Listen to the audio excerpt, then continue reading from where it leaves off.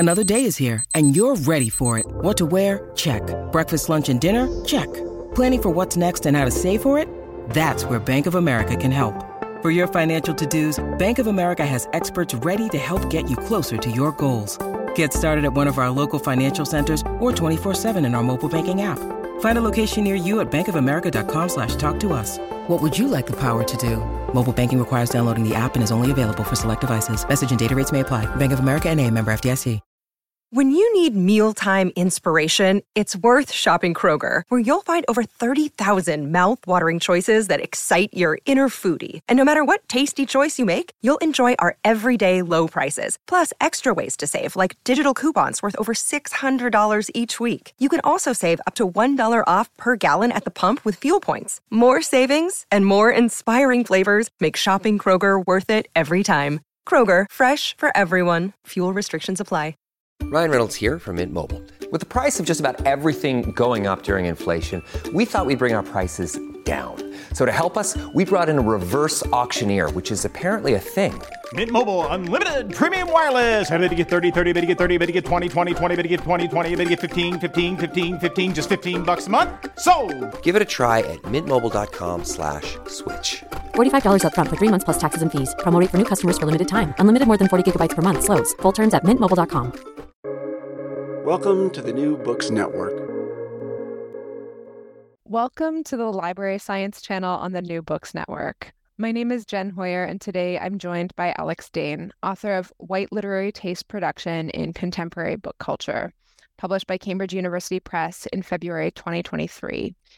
In White Literary Taste Production in Contemporary Book Culture, Alex Dane argues that contemporary book culture is structured by practice that operates according to a white taste logic.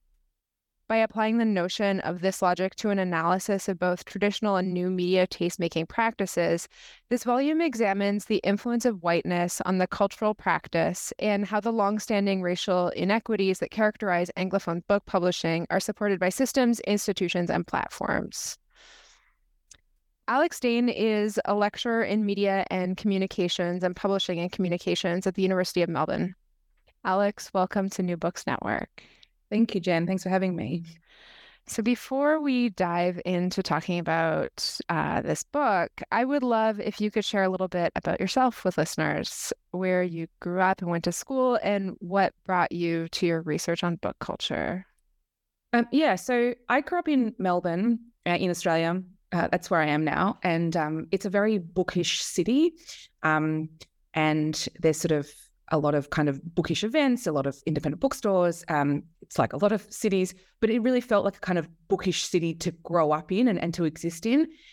But that's not kind of why I'm interested in book culture and why I started researching book culture. I think the thing that first sparked my interest in book culture was the whole Oprah Winfrey, Jonathan Franzen affair. I was not very old when this happened. I was still in high school, but I don't know if everyone remembers this, but Oprah wanted to feature The Corrections as part of the Oprah Winfrey's book club. This is in 2001.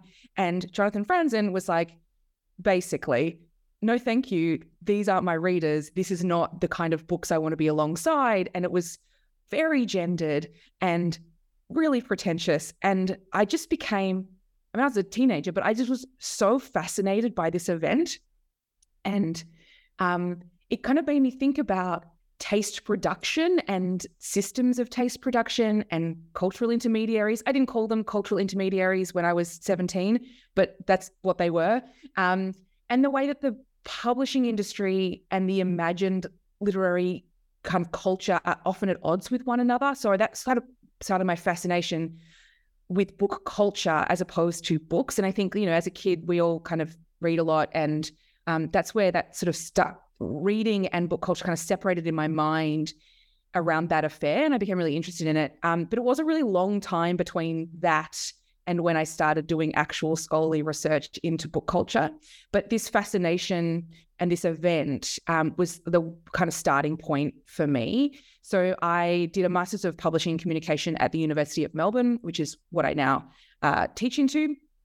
Which is very nice. And then after that, I went and did a PhD at Swinburne University in Melbourne.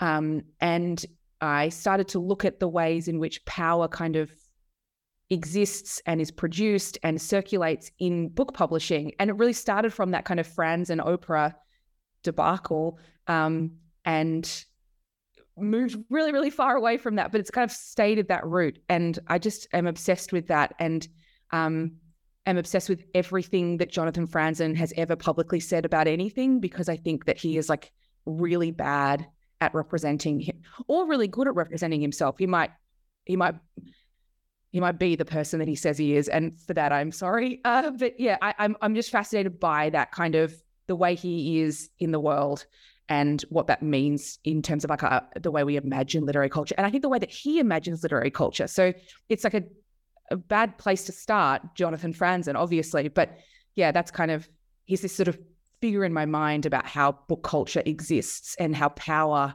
and race and gender kind of exist in book culture. He's like this sort of signifier in my mind. I'm not a fan of Jonathan Franzen. I should probably be quite honest about it. But yeah, he kind of exists as this person in my mind, and and that's kind of how I got to the things I'm interested in now, which is, the way power kind of is produced, the way power is circulated, who has it, who has access to it, and who doesn't, in book publishing. That is an amazing anecdote and like catalyst. That's a really, kind of exciting place to start from, because my brain is going off about all these other celebrity book club misadventures that I remember. But turning to your recent book, could you speak a little bit about what your goals were for this book and who you hope will engage with the ideas you're sharing here? Yeah. The goals for this book was to really turn the focus in like the scholarly conversation about diversity and inclusion, which is like something that a lot of people are looking at, but turn it away from diversity and inclusion efforts or diversity itself. Obviously, the lack of equality within book publishing is a major theme of a lot of research. It's a major theme of a lot of my own research. But often the discussions around this in the field, kind of in the scholarly field especially, they talk about representation a lot, and it sort of ends up at the point of representation. And I wanted to move away from representation because I don't think that Anglophone book publishing is ready to talk about representation, because I think that there are bigger problems that are being unaddressed. And by talking about representation, we are glossing over a lot of the issues that kind of exist in the roots of the system. So representation is important. I'm not saying it's not important, but I don't really think that's where we are right now. I don't think we're in a position to discuss that. And I think that's primarily because of the logic that I describe in the book. And I wanted to sort of shift the gaze of my work, of the conversation, from looking at diversity in terms of representation and look at the whiteness and what white people are doing, but also what white systems are doing. And these systems and the publishing industry is built upon these like deeply colonial kind of, racist systems of classification, of understanding, of knowledge. And I wanted to talk about race in the publishing industry by talking about what whiteness is doing. Because I'm a white person, I think that's the thing that I should be focusing on rather than other things. But also because I felt that it was, especially among my white colleagues, being like largely unaddressed. And the conversation kind of was pitched at the wrong kind of angle, and we needed to be diving in. This is just what I think, diving into the actual roots of the problem. Super, thank you. So yeah, you present here the argument that Anglophone publishing sectors across a lot of countries operate according to the logic of white tastemaking, even in the midst of these efforts towards diversity. And in the first two chapters, you outline a few of the foundational practices that really establish whiteness in these spaces. So acquisitions, book reviewing, information systems, and more. Could you speak about how book publishing is actively defining notions of authority and legitimacy through these types of practices? Mm-hmm. Yeah, absolutely. So publishing is a cultural sector that's actively engaged in the production and circulation of knowledges. So in deciding what gets published, publishers are making decisions around what subjects are worthy of attention and which people have the authority to write about these subjects. So therefore, publishing not just like embodies all the structural inequalities that kind of characterize countries like the UK or Canada or Australia or the US, it's perpetuating these inequalities because of the fact that it's a business that is focused on circulating knowledges. And you can see this, as you said, like in all of the processes, like acquisitions, reviewing, book selling, all those kind of things. So Melanie Ramdashan-Bold's research indicates that authors of colour are assumed or even expected by commissioning editors to write about what she calls issues that relate to race or conform to particular stereotypes or narratives. And this would suggest that the publishers, who are overwhelmingly white, have a racialized understanding of what particular authors should be writing about. So you see this in commissioning, the decision-making of who writes what gets published, but you also see it in like the circulation stuff like book reviewing.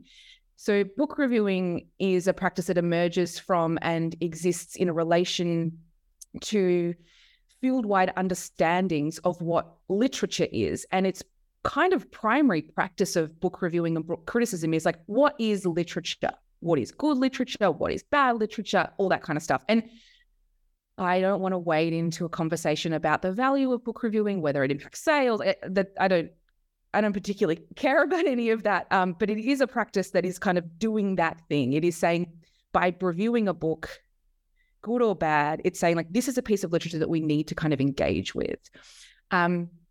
So every time a book is reviewed, it's reinforcing whatever system it's existing within. And I argue that that system is like racially coded and has like deep kind of racist roots. So texts and authors who attract significant critical attention, particularly in cases where broad consensus among critics and reviewers is reached, influence the field's foundational definition of what literature is, as do the established critics and reviewers that form the consensus of a text or an author. So there's this constant struggle of like definition over definition over definition. And when we all kind of come together over a definition of like, what is a good book? I don't know, Finnegan's Wake or whatever.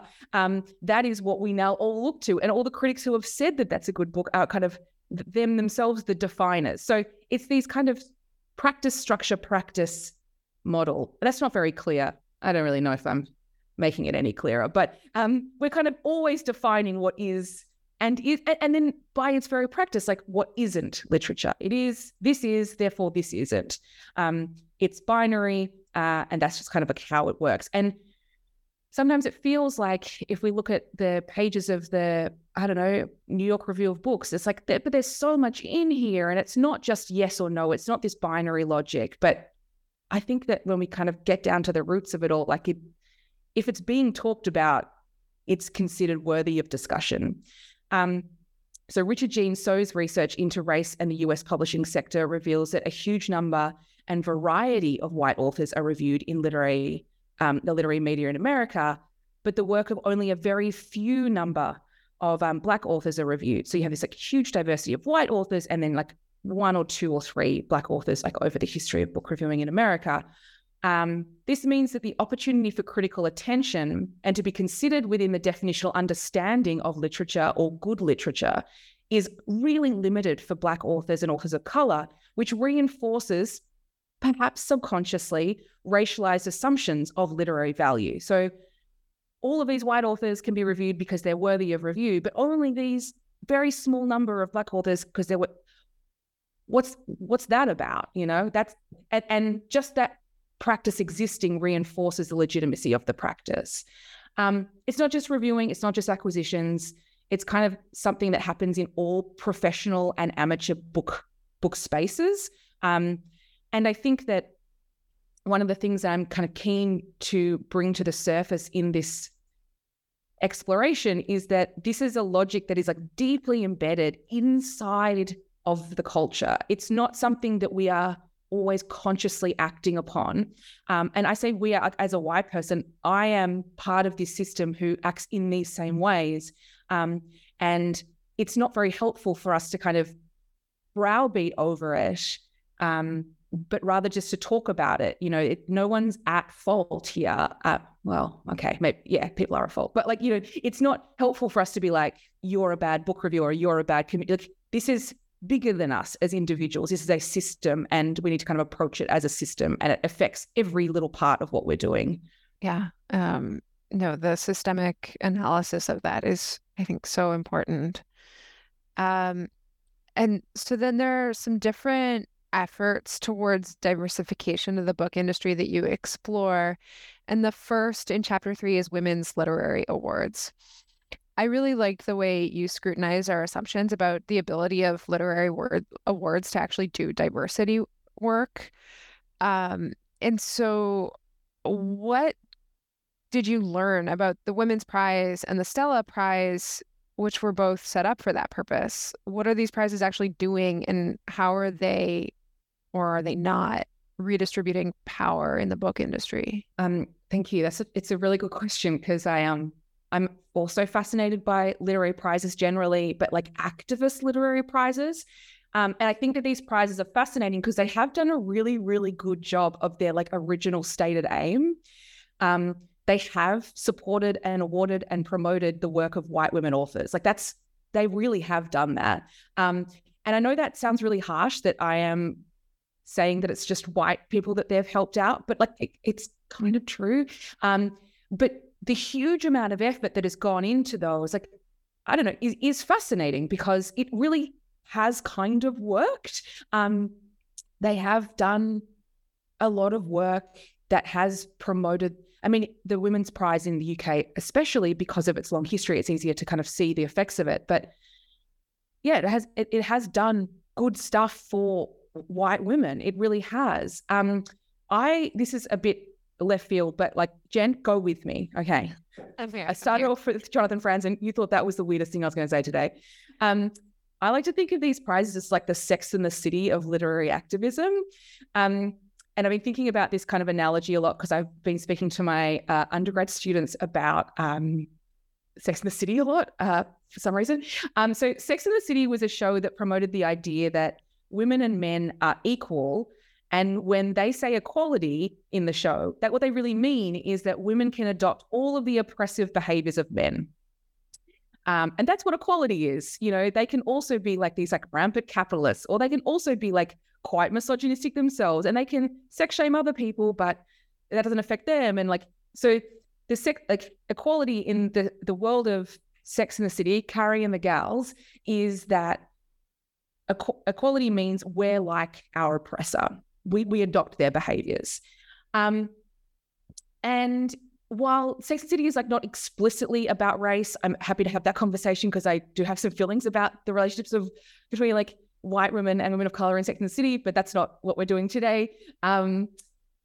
Because equality in the universe of Sex and the City is on these terms that are rooted in the systems and structures of white supremacy, the outcome is very white. For Carrie and the gals. And this is what the Women's Prize and the Stella Prize have done. The structures themselves don't speak to or uproot or transform the ways in which power and status and hierarchy are supported in the literary prize culture. Instead, they just want to inject more women into the structure, which is why it isn't transformative, and why existing power structures, so structures around race, which is so deeply rooted in this industry, are largely undisturbed. And even if women of color are shortlisted and win the prizes, that's just the veneer. The structure isn't happening because they've just kind of forced more people into the structure. And that's when we get back to those conversations about representation and not about systems. A very long tangent into the world of Sex and the City. And for that, I apologize. But I think it's helpful for me to think through that in terms of plugging things into existing systems doesn't in any way transform the actual systems. I think that's a really fantastic illustration. The other example that you give of these kind of diversity efforts is the work that is or is not accomplished by anti-racist reading lists.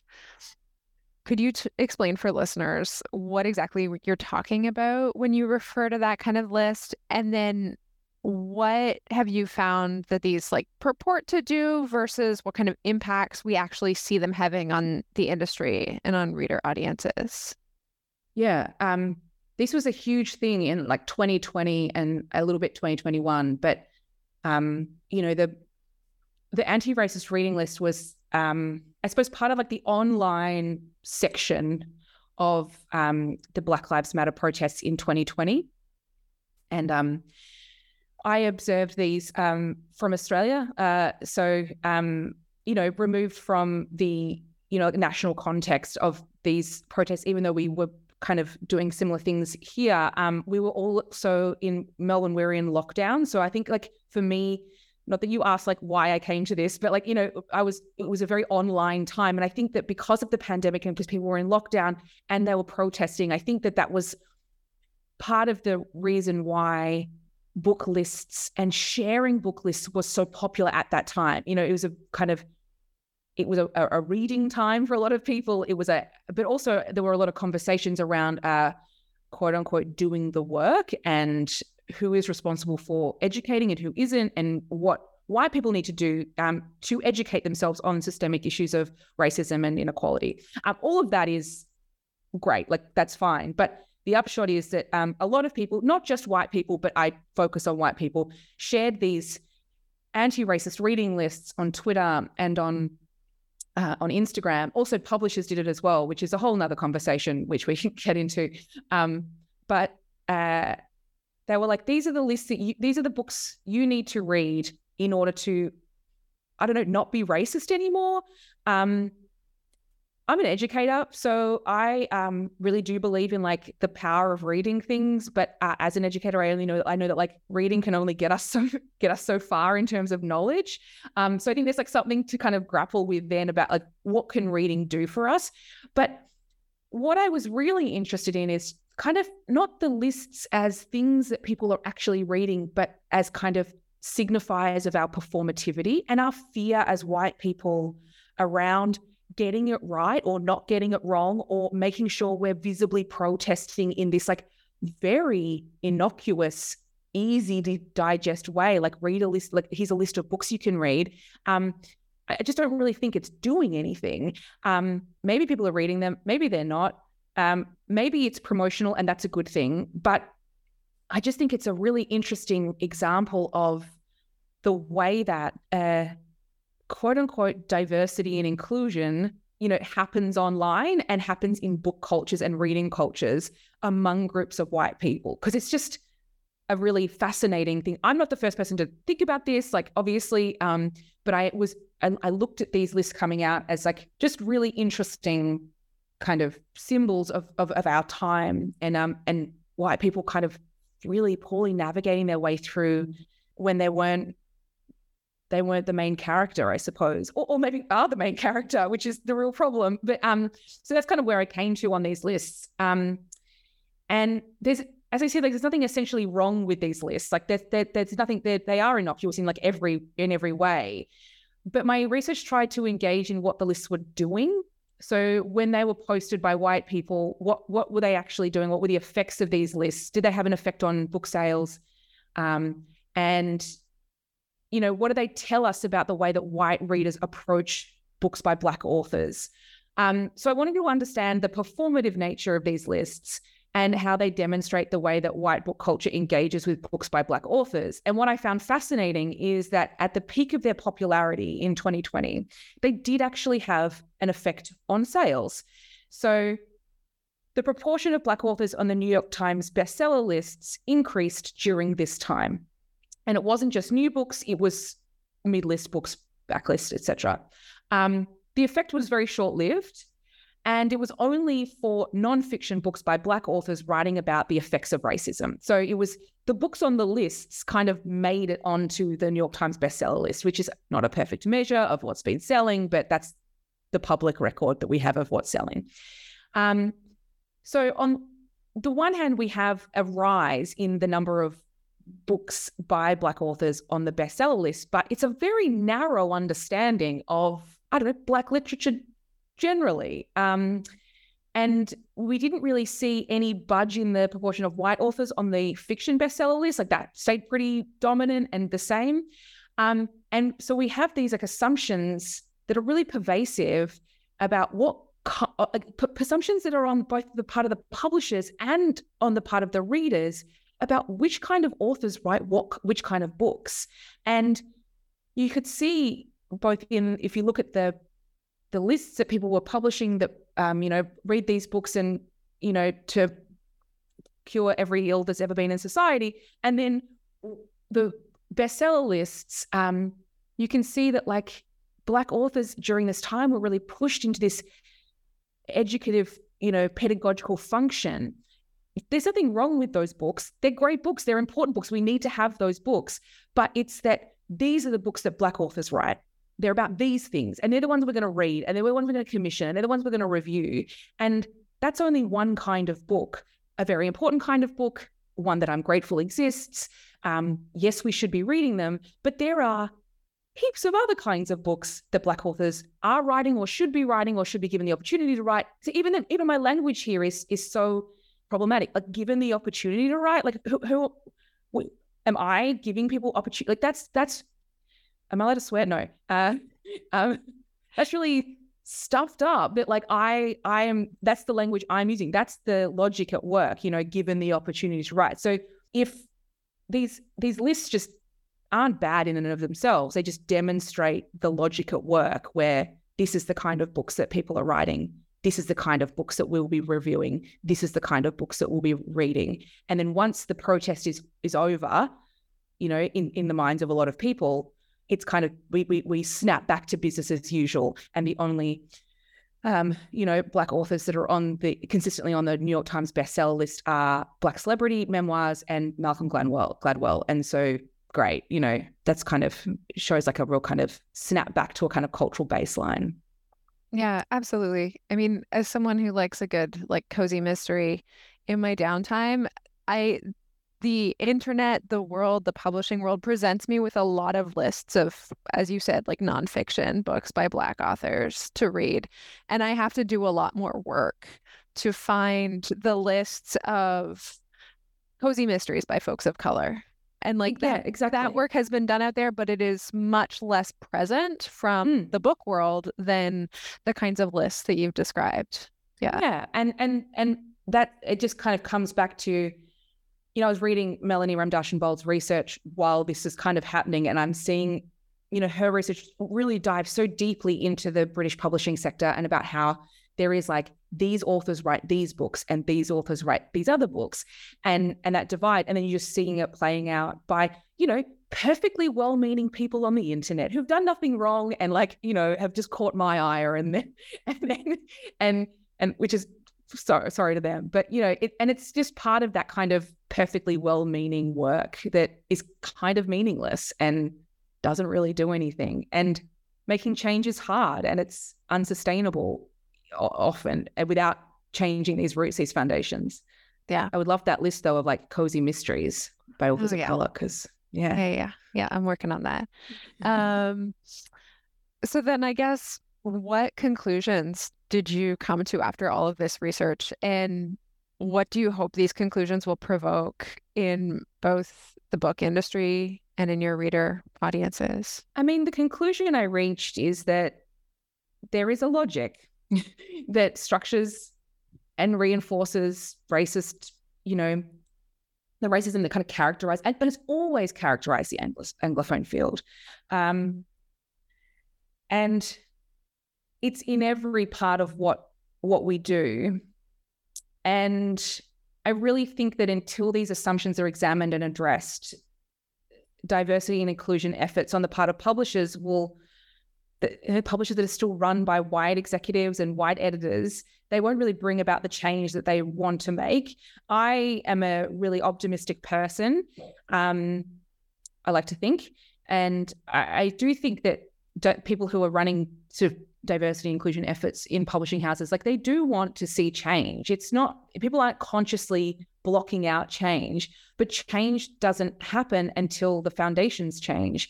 And I don't know what the answer is. I don't know what the solution is. But I think a really great example of this is, this is from Richard Jean So's work called Cultural Redlining. It came out in 2021, I think.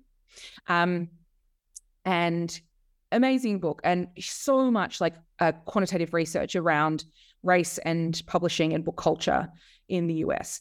And he writes about the time that Toni Morrison was an editor at Random House, as it was called back then, and how in her time as a commissioning editor at Random House, the number of Black authors who were published by Random House in fiction just like swelled.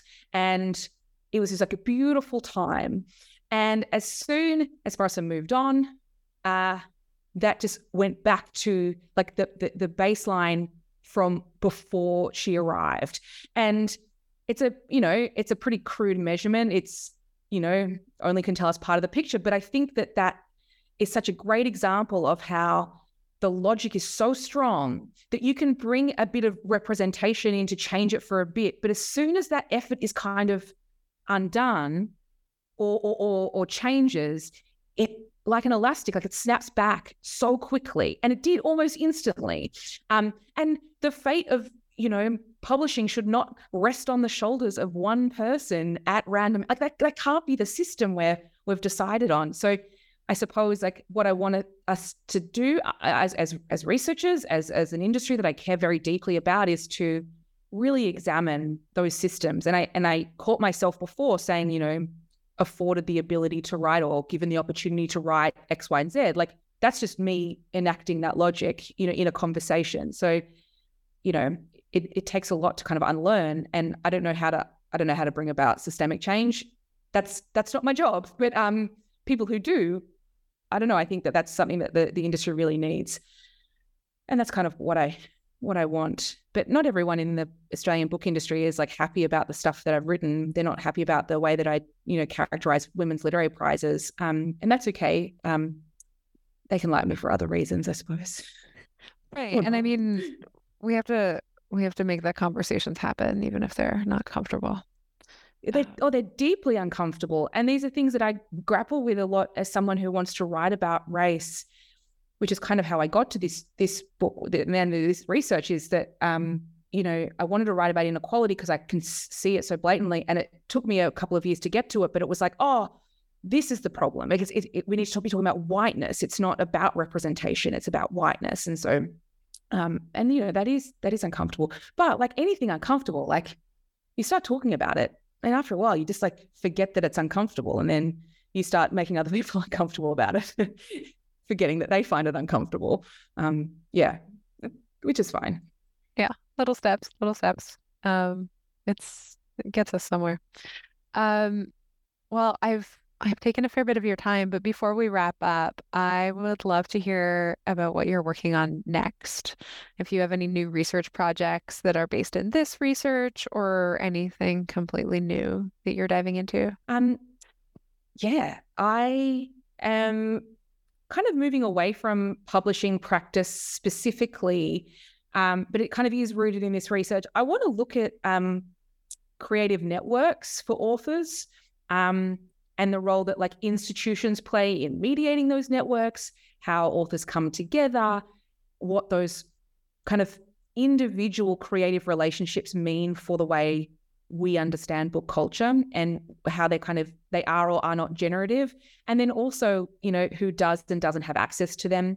And I'll be coming to New York in September to do some research about the city as a sort of mediating institution as well, and how, the city acts as an enabler or a disinhibitor to kind of literary production.